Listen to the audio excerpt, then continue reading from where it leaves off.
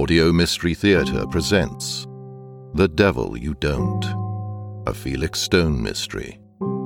With David Alt as Felix and Andrea Richardson as Joni. Episode 4.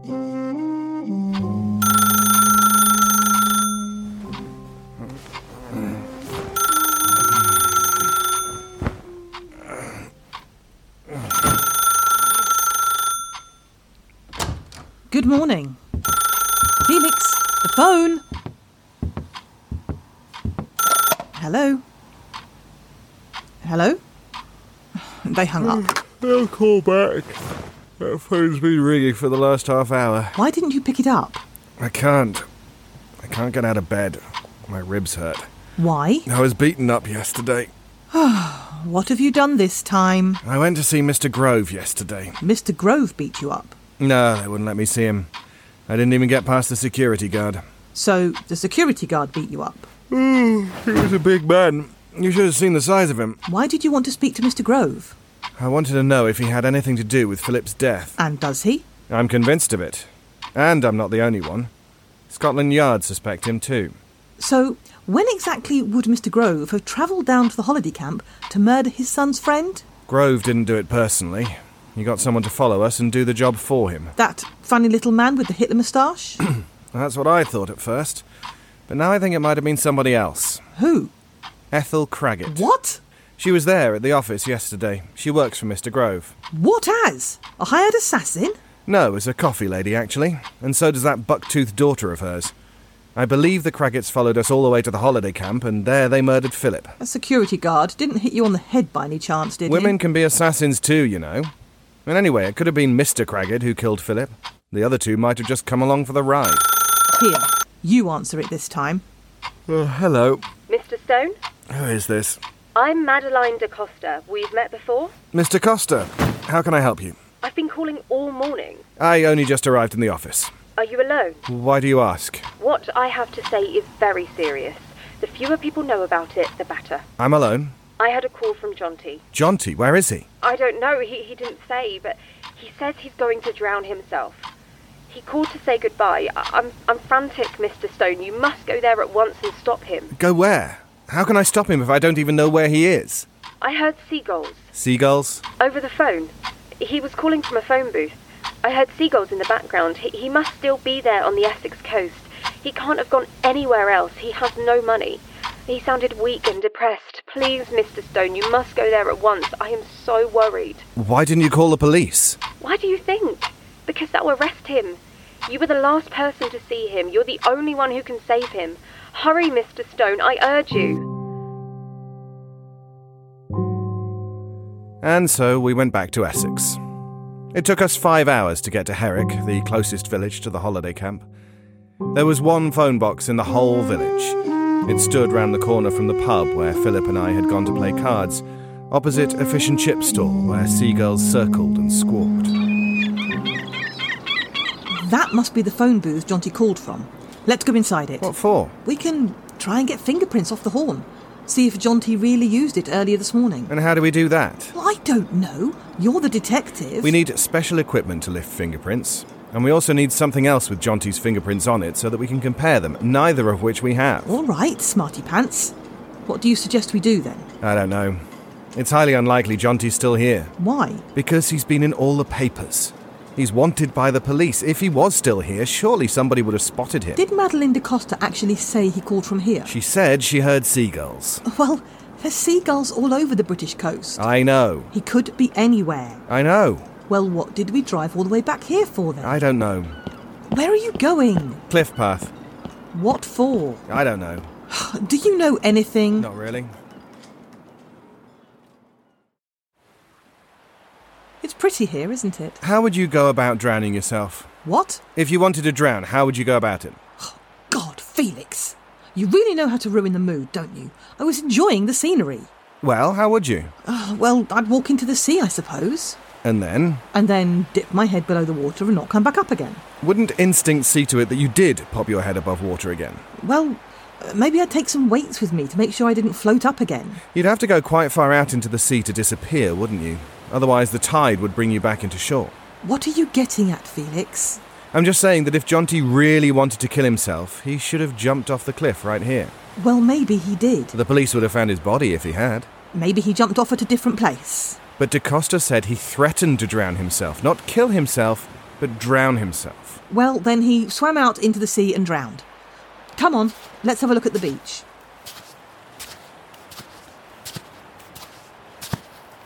What's that? Where?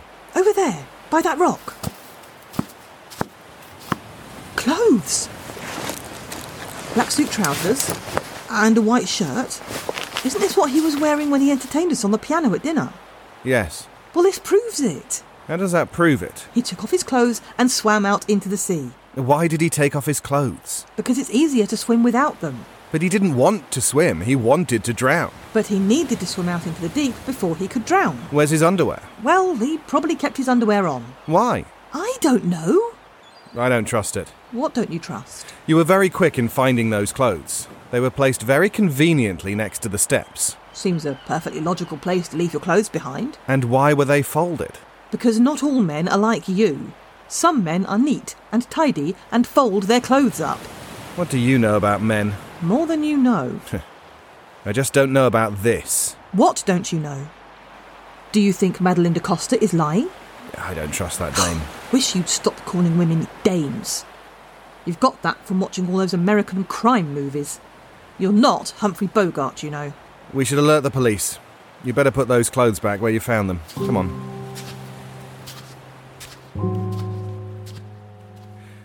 I couldn't sleep again that night. My fractured rib was still hurting and I couldn't stop thinking about Jonty. Could he really have killed himself? The local police seemed convinced and were quick to dispatch the news to Scotland Yard. Why would he call his mother to tell her he was fleeing to France, only to drown himself a day later? What could have made him change his mind? Surely he must have known his father would get him acquitted. After all, he didn't really kill Philip. Or did he? Maybe Jonty did kill Philip. There's something about the crime scene that bothers me. I don't know the details. The police are keeping that under wraps, but from what I saw that morning, it had been a bloody affair. Blood spatters all over the walls, policemen nearly fainting at the sight of it. It did not look like the setting of an ordinary assassination. This was a crime of passion, a frenzied, anger-fueled attack. Jonty didn't seem the type to commit such a heinous killing. He was shy, quiet and introverted, but then it's always the quiet ones you need to look out for. Years of suffering in silence, of bottling things up, of pretending to be someone he wasn't, could have led to this sudden eruption of violence.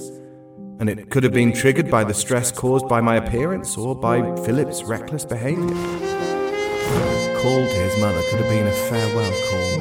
Not willing to tell her what he was really plotting, he made up a desperate story about fleeing to France, something he must have known he'd be unlikely to achieve.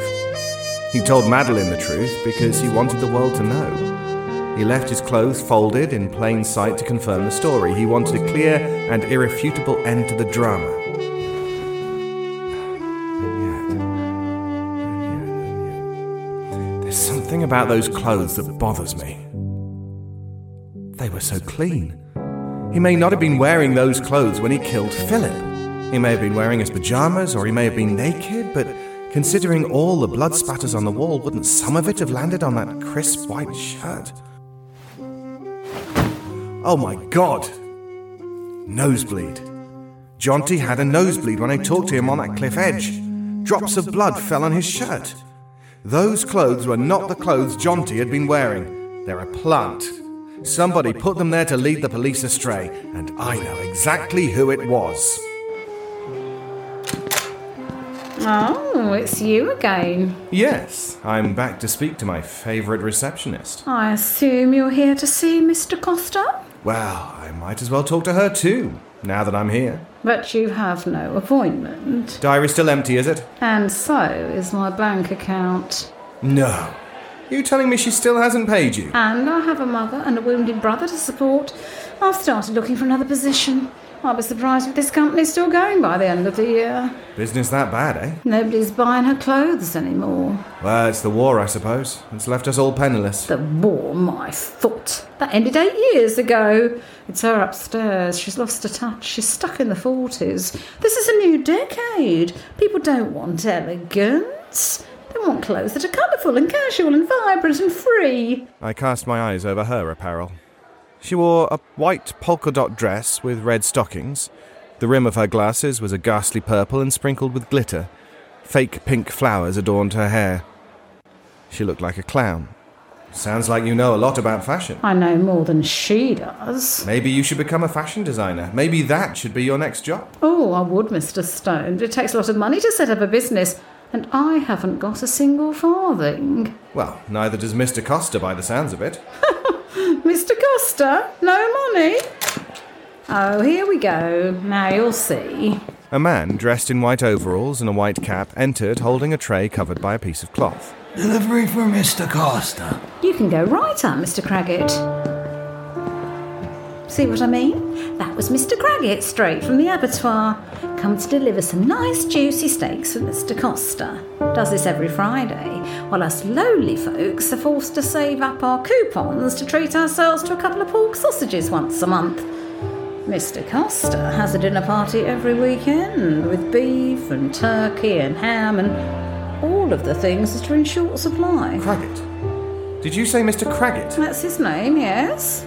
And he works at an abattoir? Yes, where he steals the meat and sells it to Mr. Costa for a... Oh, you're off. Well, don't mind me. I was in the middle of a sentence, but no one ever listens to me. Oh, well, never mind. I'll let Mr. Costa know you're coming up. As I ran up, the smell of raw spiced meat lingered in the stairwell. Where is he? Mr. Stone, you should knock. Where is he? Where is who? Craggett. I saw him enter the building with that meat tray. He left the meat tray on the table, then went out through the back stairs. Why'd you ask? Backstairs? Why did he take the back stairs? Mr. Craggett doesn't like going through reception. He doesn't like Miss Peacock and always does his best to avoid her. Who's Miss Peacock? The receptionist. She's an incessant chatter and Mr. Craggett can't stand her. But why are you here? Do you have any news about Jonty? I need to sit down. Ooh. I don't think I ever ran this fast in my life. Are you going to tell me what you found out? About what? About Jonty. Oh, I found some clothes on the beach, left neatly folded behind a rock. And you think they're his? Blue striped trousers and a checked shirt. Blue striped trousers and a checked shirt? That doesn't sound like the kind of clothes he'd wear. Stripes and checks? No, Jonty would never go for that. I guess they're not his then. I suppose he might have borrowed them from that boy he ran away with. Well, you'd know. You were the last to see him. Are those the clothes he wore? I don't remember.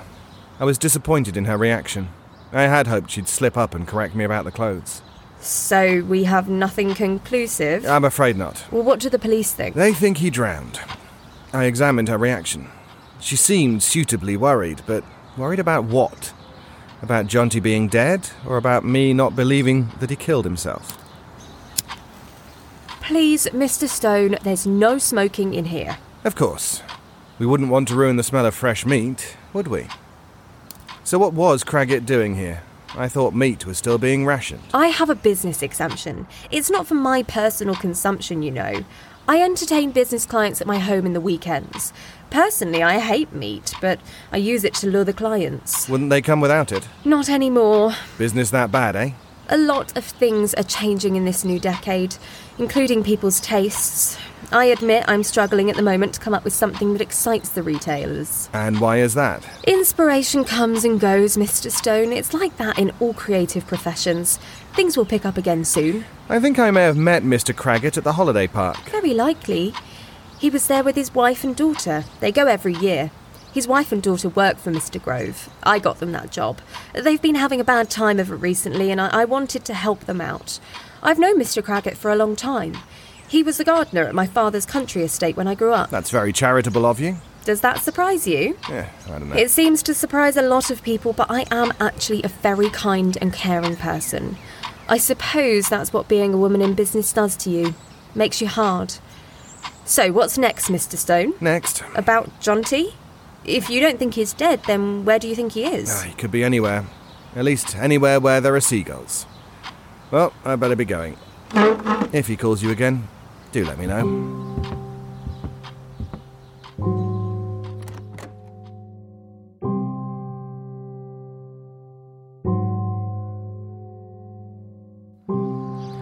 So, DaCosta's business is not going well.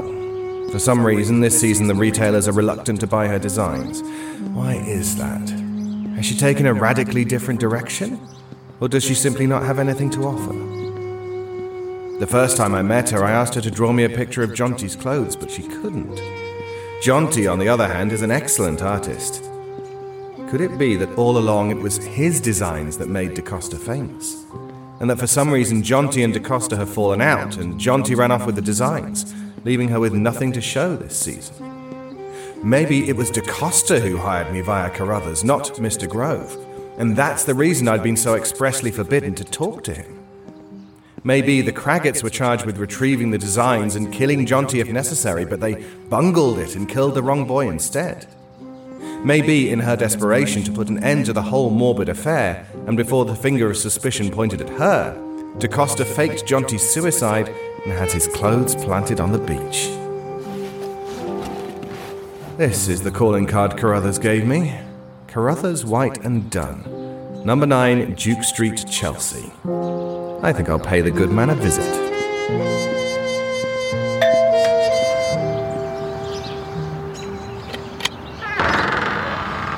Mr. Carruthers, it's me, Felix Stone. I wonder if I could talk to you. Who are you? Felix Stone, private detective. You hired me.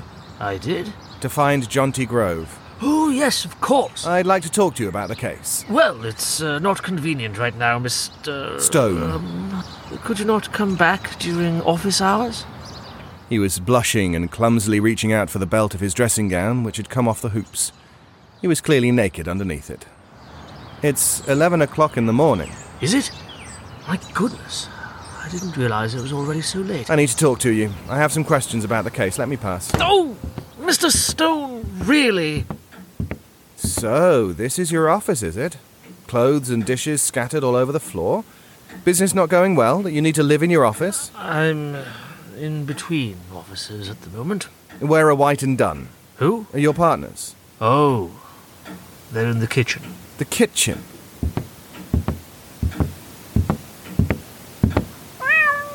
The cats? The cats are your partners? It's a one-man company, Mr. Stone. But Carruthers, White and Dunn sounds more lawyery, don't you think? So you're not a real lawyer? I beg your pardon, I am a real lawyer. I have my degree and everything. I'm just a little down on my luck at the moment. What is it you wanted to ask? Who hired you to contact me? What do you mean? Was it really Mr. Grove? Would I lie to you? You already have. What makes you think it wasn't Mr. Grove who hired me? I spoke to his wife. She never heard of you. Mr. Grove's lawyer is a certain James Stapleton Smith. Has been for over 20 years. Maybe Mr. Grove didn't want James Stapleton Smith for this case. Maybe he didn't want James Stapleton Smith to know. Or maybe it wasn't Mr. Grove who hired you at all. Maybe it was Miss Madeline DaCosta. Frankie? Get back in the room! What are you doing? But who are you talking to? No one!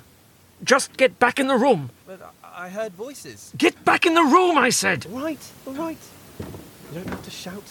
Who was that? No one. My nephew. Your nephew? He's fresh out of school. I'm teaching him the ropes. I see. Anything else I can do for you, Mr. Stone? You can answer my question. What question? Who hired you? Mr. Grove. Mr. Grove hired me. Now, will you please leave my home? You can see I'm unwell. I felt sorry for the man. I had intruded in a private little moment. Nephew, indeed. I've always had a soft spot for fellow queers with secret, illicit dalliances.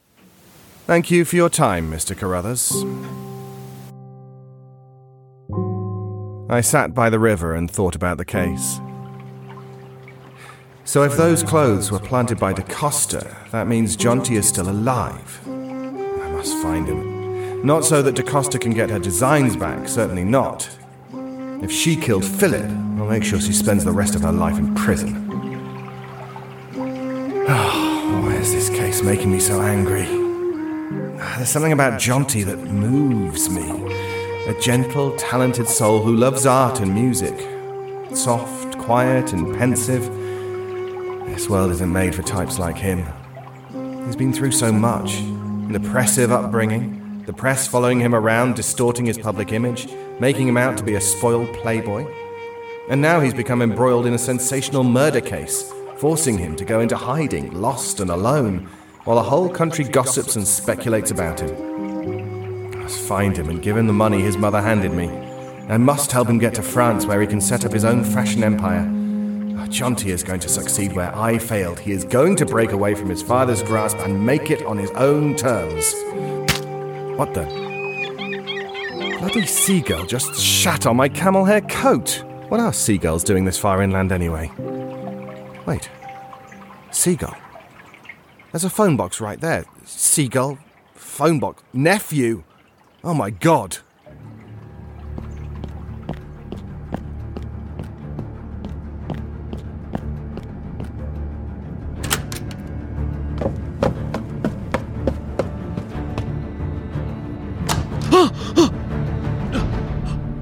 I couldn't believe it. I was dumbfounded. There they were, Carruthers and Jonty together, naked in bed. In this episode of The Devil You Don't, the parts were played as follows: Felix Stone, David Ault; Joni, Andrea Richardson; Franklin J. Carruthers, Ivan Wilkinson; Miss Peacock, Tanya Ridge; Madeline DaCosta, Catherine Siggers; Jonty Grove, Sean Mendham; Craggett, Mike Young. Audio Mystery Theatre is free to listen to, but not free to make. If you want to show your appreciation, why not buy us a virtual cup of coffee? You can go to ko-fi.com/Audio Mystery Theatre, with theatre being spelt the British way, that is, with RE at the end. Not only will you be able to make a modest donation towards the production of new AMT mysteries, but you will also find loads of background information about our current slate of dramas and sneak peeks at the upcoming ones. Do check it out. You can find the link in the show notes.